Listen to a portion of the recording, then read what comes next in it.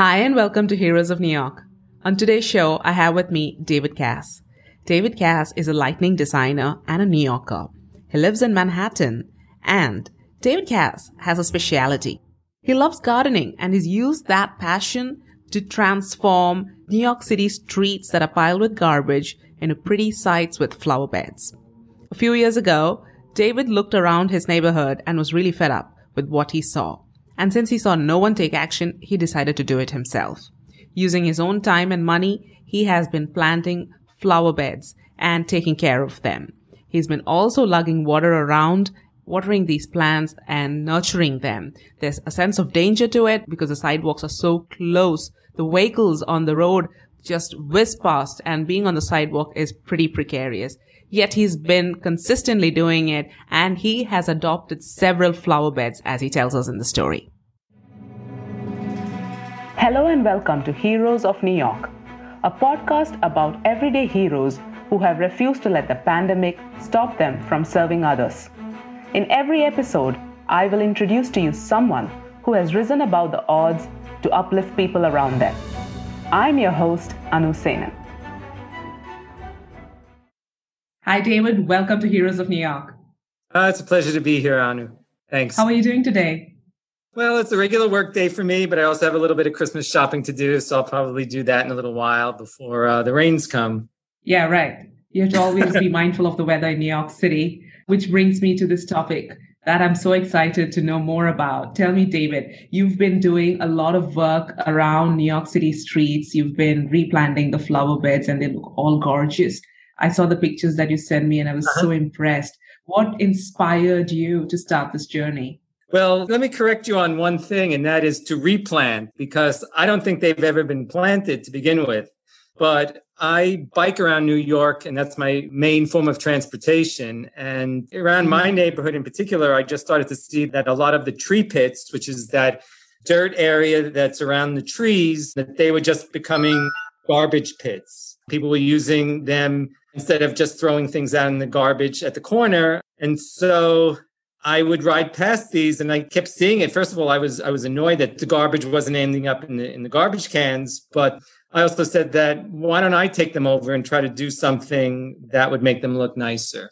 And that's really it. I have a green thumb. I used to live upstate for a little while, and I had a garden at my house. And when I came back to the city, I decided that once I saw that there was so much trash around, that I would actually try to do something about it. So that was kind of the background as to what got me inspired by it. And that was just a frustration of seeing trash where there shouldn't be trash.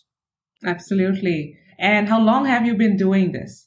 This is my third year. I started it in the spring of 2017. Maybe it's my fourth year. I think it was 2017. Wow. Yeah, this is my fourth year. It's 2017. Maybe you were not counting 2020.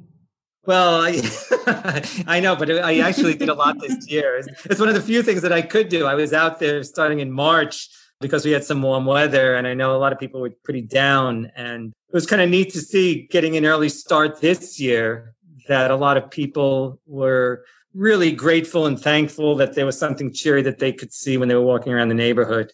That's so true, right? And I'm sure you could devote more time to tending to all of these flower beds. So in these 3 years or 4 years, as you said, David, what is the change that you've seen in these neighborhoods where you have these flower beds? I think there's an appreciation. Now, I think people just look past it at some point, but now I think they look forward to it. Maybe there's now an expectation that there is going to be some beautification in the neighborhood. And yeah, I think that it would be a real loss if it didn't happen. It really does a lot to improve the psyche when you walk by, and rather than seeing garbage, you see something that's really, really beautiful to look at. And it makes it's pretty uplifting to see. And I hear it. I didn't do it to get gratitude or recognition. I did it because I saw a need. But it is kind of nice when people stop. I don't know what people are aware of when they walk by, but the thanks, especially this year, it was pretty heartwarming to see that people actually do pay attention and do acknowledge it, and it actually means something to them. So that is very true. So how many flower beds do you have? Well, in my immediate area, I have 22. It started with one, and I just It's probably like the caveman. Once I realized that I have wheels now and I have a cart that I could pull water to and bring the plants to. It just makes it a little easier to do some of the outlying beds that are about 5 or 6 blocks away. Otherwise, I'd have to carry everything out. And one of the big challenges is watering. Other than planting and prepping the beds and all that, watering is major maintenance upkeep. And to carry, I cart out 5-gallon pails, 4 5-gallon pails at a time to water all the outlying beds. And once I had a cart to do that with, it made it a little easier, although it still takes almost 2 hours in a dry spell in summer to water everything to keep them going. Oh, absolutely. That's a lot of work. Given that the number of flower beds have expanded and you have to do a lot of work to tend to them, do you see this expanding to a team? Maybe you will have a member or two join you? I would love that. And some school children, some parents of children said that they would love to help. My only issue is it's not my full-time job. And to schedule that, it's pretty difficult because I just do it. I say, I have some free time. I'll just go out and water now.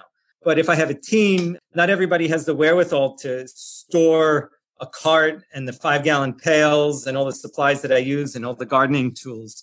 So I have to think how I could bring more people into the fold and formalize. And a lot of people have come up to me and said, just let me know if you need any help. But I said, all right, I have an hour free time. Do I start making phone calls or do I just go out and water? So that's the challenge right now. One of the challenges is if I can bring more people in and how to formalize it, because it's also when the beds are dry, it's not on any schedule. It's because there hasn't been any rain. The weather dictates some of the maintenance schedule. And I just do it in between times because I own my own business. So that helps. I don't have a strict 9 to 5 schedule. So that's something I would love to do, but it's a little difficult to figure out the logistics of how to make that happen because I'm just one person at this time. And it takes a lot. How much can I formalize this to grow it into something a little more structured and formal? I mean, I do always ask people, if you see garbage in there, just help me out and take out garbage. And some people have said that they have, because I usually do that too. I make the rounds before I come in at night and I bike past each one and I just pull out trash. I carry a bag with me all the time and I pull out trash just to keep, it's the daily upkeep of that. So that's the predicament I'm in. That's amazing to see someone walk around and voluntarily clean up our neighborhood. You mentioned you're just one person, and that reminds me your Facebook page is also called Just One Person. Yeah, I had to think about it. And actually, there is a just one person. It's just one person without the U in just. So it's JSTONE person. And I said, the only thing I need is you.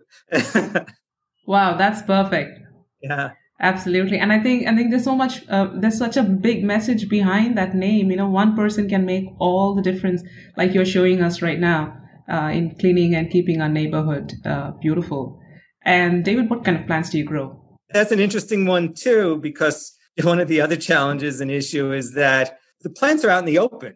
They're not protected. I don't have netting over them, and I get a lot of theft. People will just, I don't know why. I don't know what they think, but people will just come by and pluck plants out. One of the things that I did when I decided to do this is that I wanted to be green all year long, not just in the summer, after the first frost. What am I going to put in there to keep things going until April when the annuals and the more pretty flowers come in? And if you go by any of the ones in Chelsea along 6th Avenue, along 18th Street up to 21st, they're green right now. Right before it snowed last week, I went out there and I planted probably about 20 evergreen type plants just so that it looks a little festive. I planted holly and cypress and these things that are evergreen, so that it doesn't attract garbage for one, and that it looks nice. It looks nice even in snow. And the snow, I did it before the snow because I wanted to get it in there and to have the snow act as a blanket to protect it somewhat while the weather was kind of cold. So I was scurrying around right as the snowflakes were falling just to finish all the winter plantings so that it would look decent when the snow melted, and then the plants had to have a chance to acclimate to the cold temperature. Interesting. So there's a lot of planning that goes into this. Yeah. And the other thing you said is, what do I put in there? The thing that I've also tried not to do is to make them too pretty with bouquet type flowers, like there are dahlias and a lot of flowers that people cut and will put in a vase. And I didn't want to make them that pretty. Some of the ones that are really flowery are done with flowering vinca and impatiens, which are very delicate, and people don't cut those to put in a vase, and there's less theft for that. So they're kind of small and delicate in the flowering world, so that I avoid people trying to pick them for themselves or for whatever reason that they think it may be done by the city and it's theirs because they're taxpayers. But this is all funded privately, first out of my pocket, and then the surrounding buildings have put out feelers and have asked for contributions to the GoFundMe site that now contributes to all the beds in the area that I've taken over. David, how can our listeners help you? Well, if they want to visit and help contribute, if they go to on Facebook, the just JSTONEPERSON, just one person, there's a way to contribute there and follow the progress of the beds. Yeah, and just to keep us oversight as to what it is that I'm actually doing and trying to accomplish. So, yeah, that site has it all. It tells the story there, and it shows some of the history of some of the initial garbage plots that motivated me to get this project going. So some of the albums there, even if you just peruse them, you can see what's happened. And crazy stuff happens. It's not just theft, but there are times if I travel and there isn't rain and I can't get a team together to water, I have to replace things in the summertime. But I've had car crashes into some of the beds that wiped them out. Garbage trucks have hit the beds and wiped out sections of them. I've probably had about 4 or 5 car incidences that wipe out a bed, and I have to start from scratch to keep that going. It's, a great day for me is when there are no surprises. The only surprise is maybe a little bit of litter, but sometimes they come out there and I cannot believe what I see, from what somebody's thrown in there to what an accident may have done to them. So, yeah, a great day is a day without surprises. Absolutely. I'm sure it's very hurtful to see all that hard work destroyed by a car crash. That can ruin my day, in all honesty. Each one is kind of like my baby. They're related in some fashion because I do them. Some people have come up to me and said, "Oh, I see that what you did down the block. That's, I know your style now." That's a nice part, but sometimes I can't always replace things that are stolen with things that are the same. So beds that I try to keep in sync somehow fall out of sync, and I have to go with what's available because I get all the plants at the farmers market in Union Square. Okay. This was interesting, David, to hear so much about someone who cares about New York City's neighborhoods and tries to make it look beautiful, clean, and keep it trash-free. I think I and everyone else here really owe you a debt of gratitude. And I hope that your movement actually expands and grows, and people like me can also volunteer to help. But what are your tips to our listeners in terms of how they can help their neighborhood? Well, they can contact me. I've done that with people in the West Village and up in Hell's Kitchen. I've got a contact over in the city council, and he contacted me, and so did some people that have come to the neighborhood. And after they saw the story on CBS, they wanted to know what it is how do I actually manage to do so many beds at once? And so I walk through them. This is the story of it. I show them some of the plants that I've used. I'm happy to walk the beds with anybody, and I've done this a bunch of times. And then I assist them when we've done some community planting days. I've assisted them and helped organize things in Hell's Kitchen in the West Village, and actually even a couple of new beds in Chelsea down by 15th Street, where the city council had brought in some people to help volunteer. And we got things going. So it takes a little know-how, and I'm happy to do that. They can contact me probably via my Facebook page.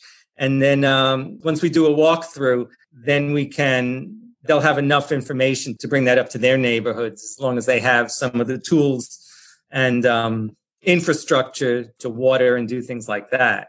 So, I've done that a couple of times, and I'm grateful to help out in any neighborhood that's take on such an undertaking. That's great. I hope our listeners take note and make the best use of you. It's great. I enjoy doing it. I enjoy getting my hands dirty, and I think it makes a big difference to the way New York looks. Absolutely. David, I can't wait to see your flower beds in person. I hope someday to walk over, and you could probably give me a tour as well. I would love to. And I hit me up a couple of minutes before. If I'm free, I'll come down, or we can set a time. Absolutely. I wish you the very best for 2021 and that your work may expand. And thank you so much for being on the show. Thanks. And thanks so much for reaching out and inviting me. I really appreciate it. Thanks for joining us this week on Heroes of New York. Make sure to visit our website, anusenan.com, where you can subscribe to the show in iTunes. If you love the show, please leave a rating on iTunes so that we can continue to bring you amazing episodes. Thanks for listening, and see you in 2 weeks from now.